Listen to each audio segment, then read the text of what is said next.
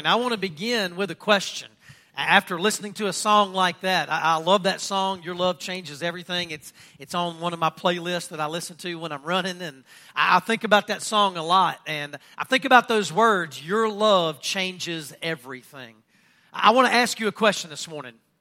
Do you know how much Jesus loves you? That's a question I want you to think about this morning. Do you know how much Jesus loves you? Have you experienced Jesus' love for you in your life? Do you know just how much Jesus loves you? When I was a kid, my mom and dad taught me a song. It's one of the first songs I remember singing. I remember we used to sing it in church all the time, especially at Vacation Bible School and even in my Sunday school classes. It's a song that may seem very simple and very childlike, but it is absolutely true. It is absolutely powerful. And it is absolutely as good today as an adult as it was when I was a kid. This was a song that was originally a poem. It was written by a woman named Anna Bartlett Warner. And it appeared in 1860. A couple of years later, in 1862, William Bradbury added music to this poem. And as a matter of fact, it was added to the Old Baptist hymnal back in 1975. That song, Jesus Loves Me. You remember that song? Listen to those words. Jesus loves me. This I know, for the Bible tells me so. Little ones to Him belong. They are weak, but He is strong. What an awesome, awesome song, right? Think about that song for just a moment and then go back to the question that I asked you. Do you know how much Jesus loves you?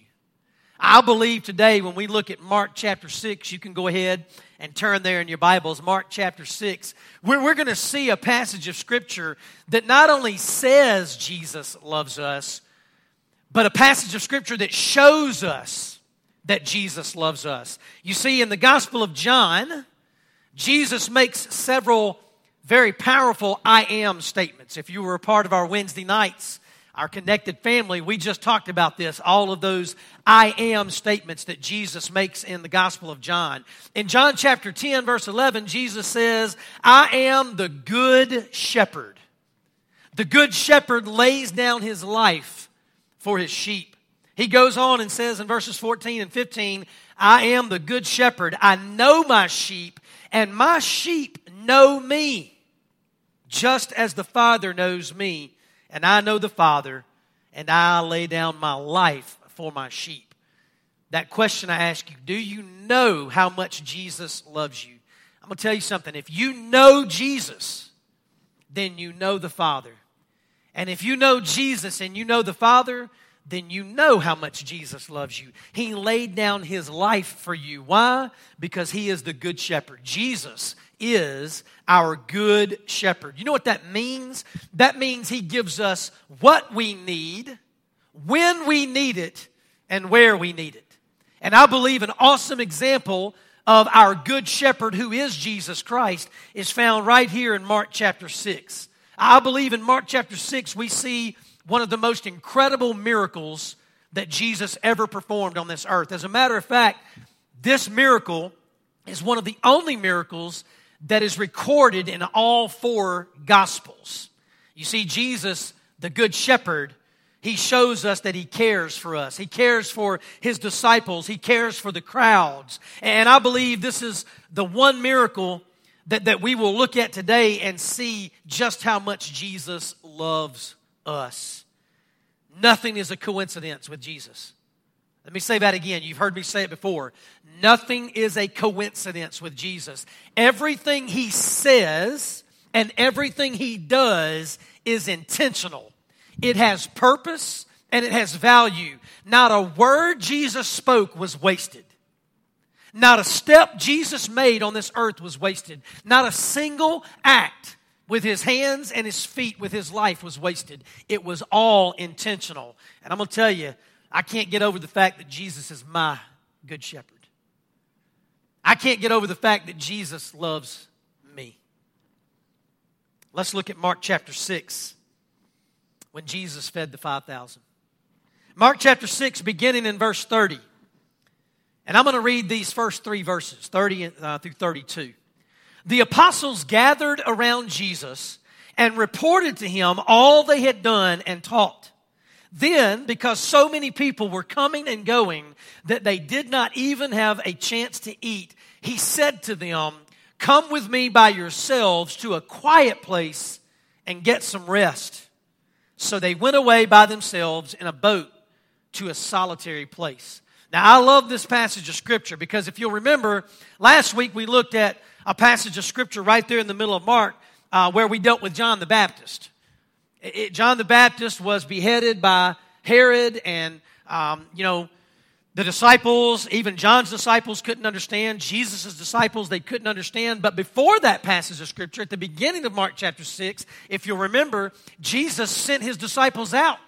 He sent them out together. He sent them out in pairs. And he told them to go and preach and teach. He told them to go and heal and to drive out demons. And so now we come back to this passage, right? So we've had this interlude, if you will, with John the Baptist and Herod. And now the disciples have returned to Jesus. After all the teaching, after all the preaching, after all the healing and casting out demons, they come back to Jesus. And here's what we find out about Jesus. Jesus knew the needs of his disciples. He knew their needs, and he provided for them.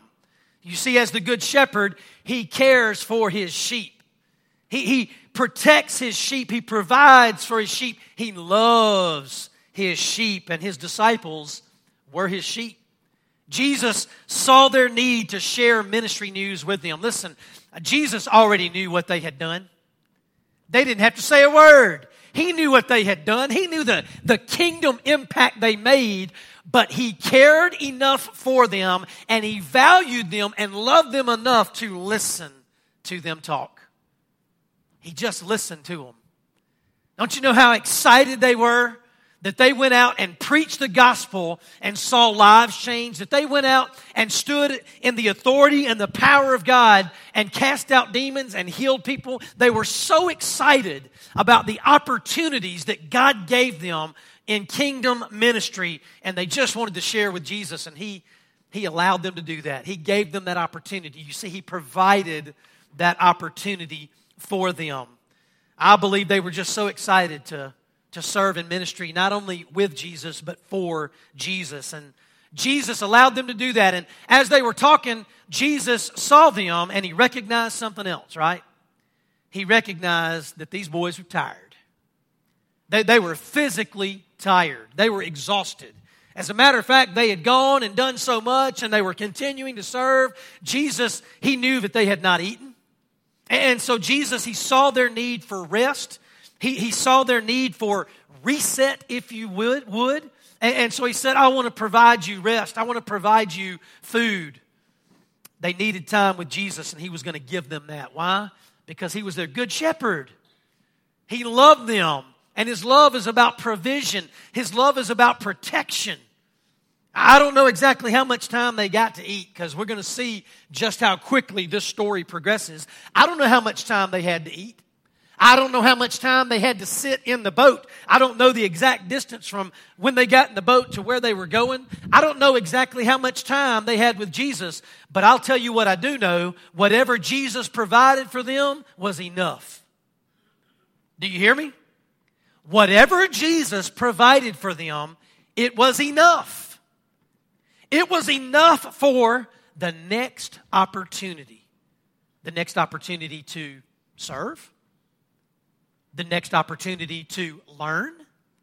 The next opportunity to grow. Again, the Bible really for me is not real clear here on how much time it was, but I really don't care, because if they were with Jesus, they had all they needed. Rest, reset, and go. You see, I believe they had every opportunity when they were with Jesus.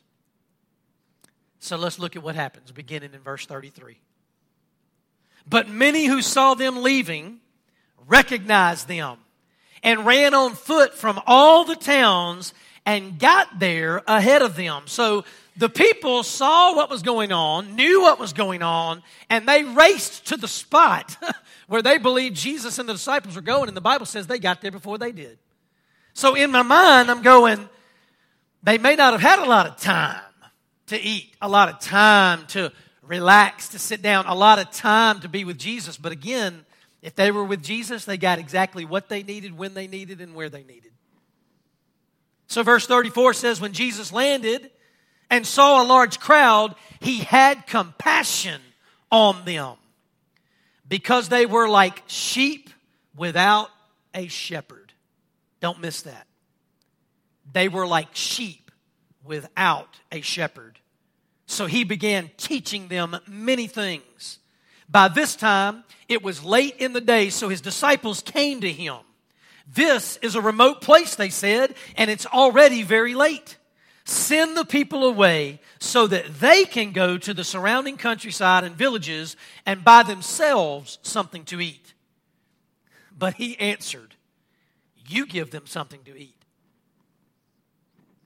Don't tell me Jesus don't have a good sense of humor. Don't tell me Jesus doesn't use his emotion just like we use our emotion. They come to him, it's dark outside, it's getting late. Why don't you send them off and let them go get themselves something? Jesus said, you give them something to eat. Look at their response. They said to him, that would take more than a half a year's wages. Are we to go and spend that much on bread and give it to them to eat? How many loaves do you have? He asked. Go and see. When they found out, they said, 5 and 2 fish. Then Jesus directed them to have all the people sit down in groups on the green grass. So they sat down in groups of hundreds and 50s. Take the 5 loaves and the 2 fish, or taking the 5 loaves and 2 fish, and looking up to heaven, he gave thanks and broke the loaves. Then he gave them to his disciples to distribute to the people. He also divided the 2 fish among them all. They all ate and were satisfied, and the disciples picked up 12 basketfuls of broken pieces of bread and fish. The number of men who had eaten was 5,000. Now, I don't know about you, but just like I remember singing that song, Jesus Loves Me, when I was a kid growing up in church, I remember this story in my Sunday school classes. Do you remember your teachers? They'd give you those color pages to color, and it would be Jesus holding that bread and holding that fish, and it would be people sitting in all these groups. And I just remember this story as a kid growing up, and I just remember the miracle, right? Jesus took what they had, blessed it, and provided.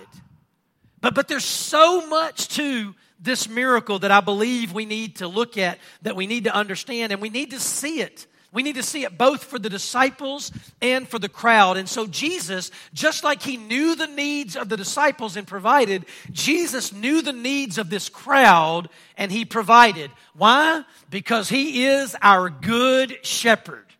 He loves us. He cares for us. He provides for us. He protects us. I believe there are 2 dynamic situations taking place in this passage of Scripture. One with the crowd and one with the disciples. As far as the crowd goes, I want you to see our good shepherd.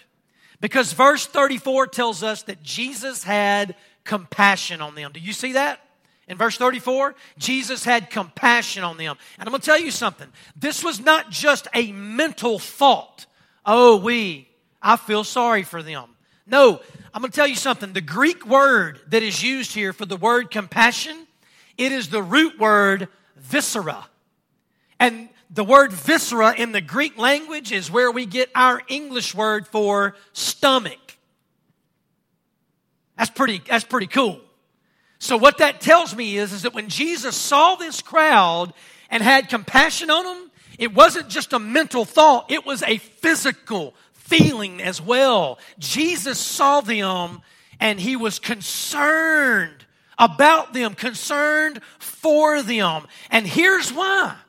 It wasn't because they were hungry for physical food. It was because they were starving for spiritual food. That's why. Look at what it says. He had deep compassion for them because when he saw them, they were what? Like sheep without a shepherd. So what did Jesus do? What was the first miracle? In my opinion, there's more than one miracle taking place here. We think about the fish and the bread, but there's so much more than that. You see, Jesus, before he ever touched the bread and touched the fish, Jesus taught them. There's miracle number one. He taught them, and in teaching them, he was meeting their greatest need, which was spiritual. He met their spiritual need. What do you mean, Brother Jeff, their spiritual need? I believe when Jesus saw this crowd, he saw sinners who needed a Savior. That's what I believe he saw. These were sheep without a shepherd. That means they had never experienced the good shepherd's love, the good shepherd's care, the good shepherd's provision. And so I believe when Jesus saw them, the reason he thought mentally and felt it physically was because he saw their condition spiritually. And so Jesus, the Bible says he taught them many things. Well, I wish we could go into greater detail there. I wish the Bible would say, here's what he taught them. Point 1, point 2, point 3, point 4. But here's what I believe. If you go back and you look at what Jesus has been teaching and preaching all up to this point, do you know what it is?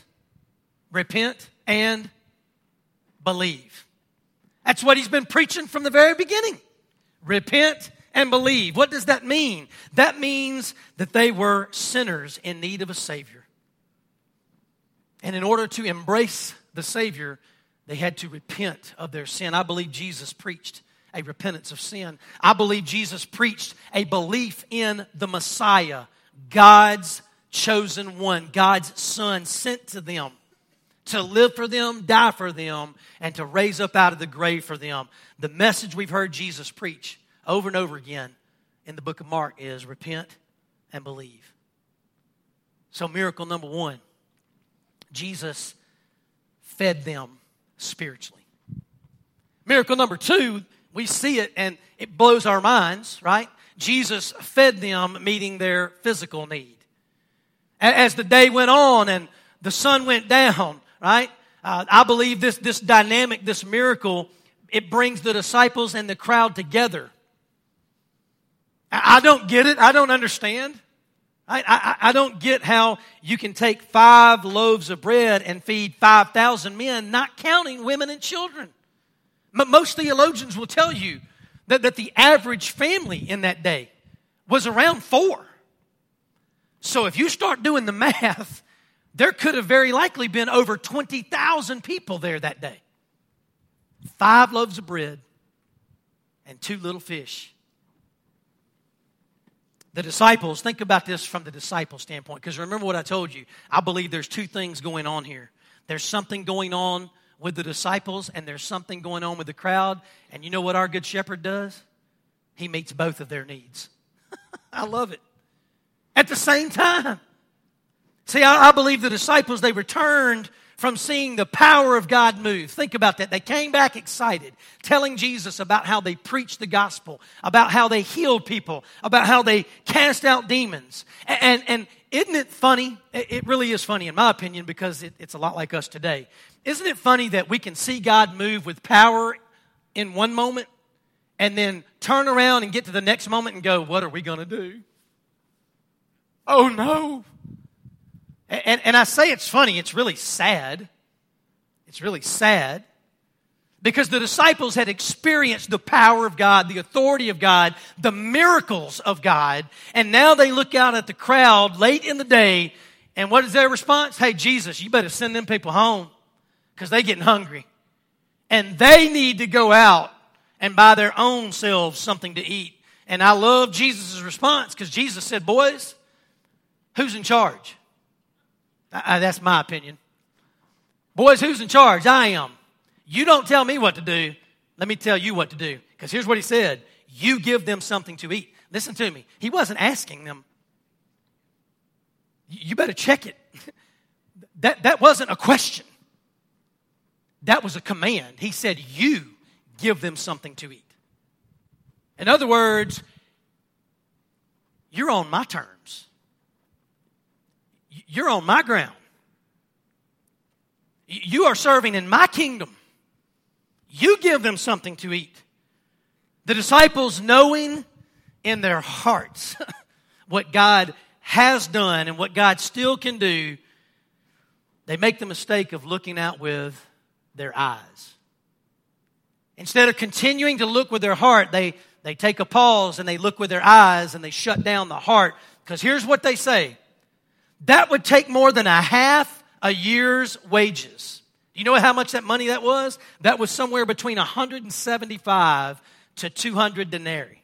Some theologians said that you would make anywhere between a denarii or 2 denarii a day. And so that's kind of the balance. And so this was an amount of money that obviously they did not have. But do you think Jesus didn't know that? Jesus knew what they had and Jesus knew what they didn't have. What Jesus wanted was he wanted his disciples to open the eyes of their hearts a whole lot wider than the eyes in their head. That's what he wanted. Jesus wanted them to know him personally and intimately. Why do you think he wanted them in the boat to go be alone with him? Because he wanted them to know him intimately and personally. Because in knowing him, they could know themselves. And in knowing him, they could know the love of God. And not just the love of God, but the powerful love of God. That's what Jesus wanted. He wanted to show them something. He wanted them to be a part of something so much more than themselves. And so Jesus, he invites them in and he says, what do you have? Go see what you have. And they came back and said, 5 loaves and 2 fish. Now I'm going to tell you something real quick because we're going to come back to this. There's a lot of numbers popping up in this passage, right? 12 disciples, 5 fish or 5 breads, 2 fish, groups of 150s, 5,000 men. Don't miss those numbers because those are not coincidences. They are intentional. At times we've heard this statement. Maybe we've even made this statement. Oh, the Lord will not ask me to do more than I am capable of in this life. Have you ever heard that before? Have you ever said that before? Oh, the Lord will never ask me to do something more than I can do. So what you going to do with this passage of Scripture? I'm just asking a question, right? Because I had to ask myself that question. You want to know why? Because I've been guilty of saying, oh, the Lord will never ask me to do more than what I'm capable of doing. I better rethink that. Because what are we going to do with this passage of Scripture if that's what we truly believe? See, I believe the Lord might not ask you to do more than you are capable of doing, but He will ask you to be a part of something that is way more capable than you. I believe that. Jesus didn't tell these disciples, hey, sit down, boys, and watch what I can do. That's not what we see. It says Jesus directed them. Do you see that? Look at it in the passage. Jesus directed them. What does that mean? That means the disciples would be actively involved in one of the greatest miracles that has ever happened on this earth. Actively involved. They would not be spectators sitting down watching. They would be participants. The disciples, after Jesus directed them, they split the people up into groups of hundreds and 50s. They did exactly what Jesus told them to do. See, I believe what Jesus was doing with His disciples simultaneously while He was taking care of the crowd, I believe Jesus was inviting His disciples to obey Him. I believe He was inviting His disciples to trust Him. And I believe He was inviting His disciples to be a part of this miracle. Because I'm going to tell you something. The miracle was going to take place with or without the disciples. You want to know why? Let's go back to the beginning. Because Jesus saw the crowd and had compassion. He was going to do what He was going to do with or without the disciples. But this is our God, right? Our good shepherd who loves us and cares for us and provides for us and protects us. He wanted His disciples to be a part of it. Because it was an opportunity for them to trust Him more. To know Him more. Not only does Jesus feed the crowd. Look at this. Not only does he feed the crowd through the disciples' obedience, their trust, and their service, but Jesus feeds them in such a way, and I love this, the Bible says they all ate and were satisfied. They all ate and were satisfied. Have you ever been at the table and you just took one more bite and you sat back in your chair and you were like, oh, I can't move? Right? Have you ever eaten a meal and you thought, if you just turn the light out, I'll just go to sleep now? Right? Have you ever eaten a meal and you just felt so full and so satisfied that nothing else mattered? Like you didn't even care where your next breath was coming from? That's where they were this day. And I'm going to tell you something. I believe it was so much more than physical satisfaction. I believe it was life satisfaction. I believe it was spirit satisfaction. You want to know why? Because when Jesus provided for them, disciples and crowd, it was enough. I want you to think about that word for just a minute, enough. The other day I was filling up my lawnmower with gas, and I got distracted by the cats, okay? Because Marty's always like, hey, before you do the lawnmower, watch the cats. And so I tumped the gas can over, and I'm filling up. And look, I knew my lawnmower needed a lot of gas, but or at least I thought it needed a lot more than it did. And so the cats were playing, and I'm looking at the cats, and I'm trying to, keep the cats from coming over to the lawnmower because I'm fixing to crank this thing, and I don't want to do anything that would make Marty, kick me out. And that could and would happen, by the way, because she loves her animals. Anyway, so I'm filling it up, and I'm trying to push this little cat away, and then another cat's coming, and before I know it, you know what happened, right? Yeah, the lawnmower had enough. Yeah, the gas was like, and I was mad at myself. I'm like, gas is $4.90 a gallon, and I'm pouring it on the ground. Anyway, so I stopped and pulled back, and I'm just going to tell you, like, when I put the lid down, just try to put the lid down, more gas came out. Like, it was to the top. It was enough. I'm going to tell you something. When you have Jesus, you have enough. And when I say enough, I'm talking about to the full. What did Jesus say in John chapter 10, verse 10? He said the enemy is coming, and the enemy's goal is to do what? Steal, kill, and destroy. But I have come so that you may have what? Life, and have it what? To the full. Right? In other words, Jesus is saying, I am enough. I satisfy. His message was enough then. And I'm going to tell you something. This message is enough today. His miracles were enough then. And I'm going to tell you something. His miracles are enough today. Let me tell you why Jesus has enough. Because Jesus is enough. Jesus is enough. Now, I told you we see a lot of numbers pop up in this passage of Scripture. And I always love when I'm reading, especially a passage of Scripture in the New Testament. I love when the Spirit reminds me of passages in the Old Testament. I love to see the Bible come together.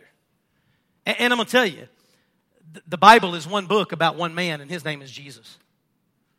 Did you hear me? The Bible is one book about one man, and his name is Jesus. You see, God reveals himself to us through his word. And his word became flesh and dwelt among us, and his name is Jesus.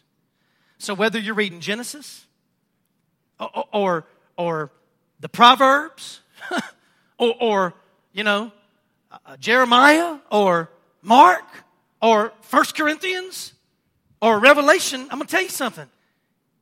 It's Jesus. So watch this. I told you that this miracle is told in all four Gospels. It's one of the only miracles other than the resurrection of Jesus Christ that is recorded the same way in all four Gospels. So in the book of John, in John chapter 6, verses 1 through 15, we see the story of Jesus feeding the 5,000. And what I find incredible is that in John chapter 6, we also hear Jesus say this. John chapter 6, verse 29, the work of God, listen to this. The work of God is this, to believe the one he has sent. What? Listen again. Jesus, talking to his disciples, said, the work of God is this, to believe in the one he has sent. What's Jesus' message that we've been looking at in the book of Mark over and over again? Repent of sin and believe in me. Believe in the Messiah. That's the work of God for you and me, to believe. He goes on, listen to this.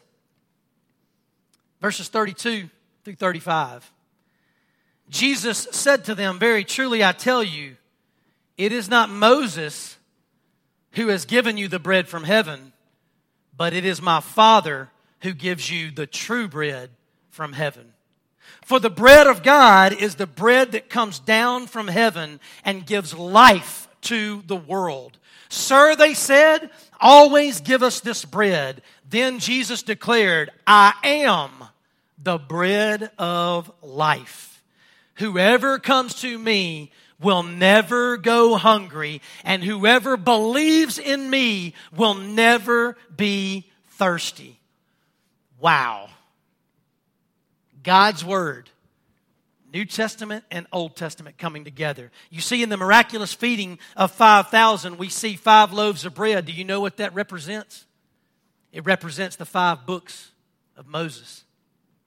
We see 2 fish. Do you know what those 2 fish represent? They represent the stone tablets that Moses brought down from the mountain to give to the people. We see 12 basketfuls, right? At the end, how much did they take up? 12 basketfuls. We could very easily just stop right there and say, well, there were 12 disciples, but I'm going to go a step further. There were also 12 tribes of Israel. Yeah, 12 tribes of Israel. We see 5,000 men. Did you know what that represented? That represented the entire community of the Israelites bound under Torah, the law of Moses. I'm going to tell you something. I don't believe these numbers were just random. I believe they were intentional. I believe this was a direct reference to what God did to and through Moses for the Israelites. Moses was called God's deliverer. What did Moses deliver the people from? He delivered them from bondage, right? They were in bondage where? In Egypt, okay? So Moses delivered them from bondage, physical bondage, let me remind you, right? Physical bondage. Led them out into the wilderness. When they got in the wilderness, they looked around, they started complaining, because that's what, good Baptists do. And so, oh, that's right, they're Israelites. I take that back. Anyway, so they started complaining. They even complained so badly that they said, you know what? We were better off in Egypt. We'll just go back there, right? And so what did God do for them? Through Moses. He fed them manna from heaven. Moses was God's deliverer, delivering the people from Egypt, leading them back to the promised land. But this was a physical deliverance. What does Jesus say in John chapter 6? Not only does he say, I am the good shepherd in John 10, in John 6 he says, I am the what? Bread of life. And when you eat this bread and you drink this drink, you will never hunger and thirst again. You want to know why? Because Jesus is enough. Jesus is the bread of life who feeds more than physically. He feeds spiritually. Jesus is the good shepherd. Why? Because he loves us. Do you know how much Jesus loves you? He loves you so much that even though he lived a perfect life and never sinned, he bore your sin and my sin. He became your sin and my sin. Jesus loves you so much that he went to a cross and died a humiliating, painful, disturbing death. Not one that he deserved, but one that you and I deserve because of our sin. Jesus took on the complete, full wrath of God because he loves you. Because he loves me. There is no other shepherd other than the shepherd, who is the good shepherd, who is Jesus.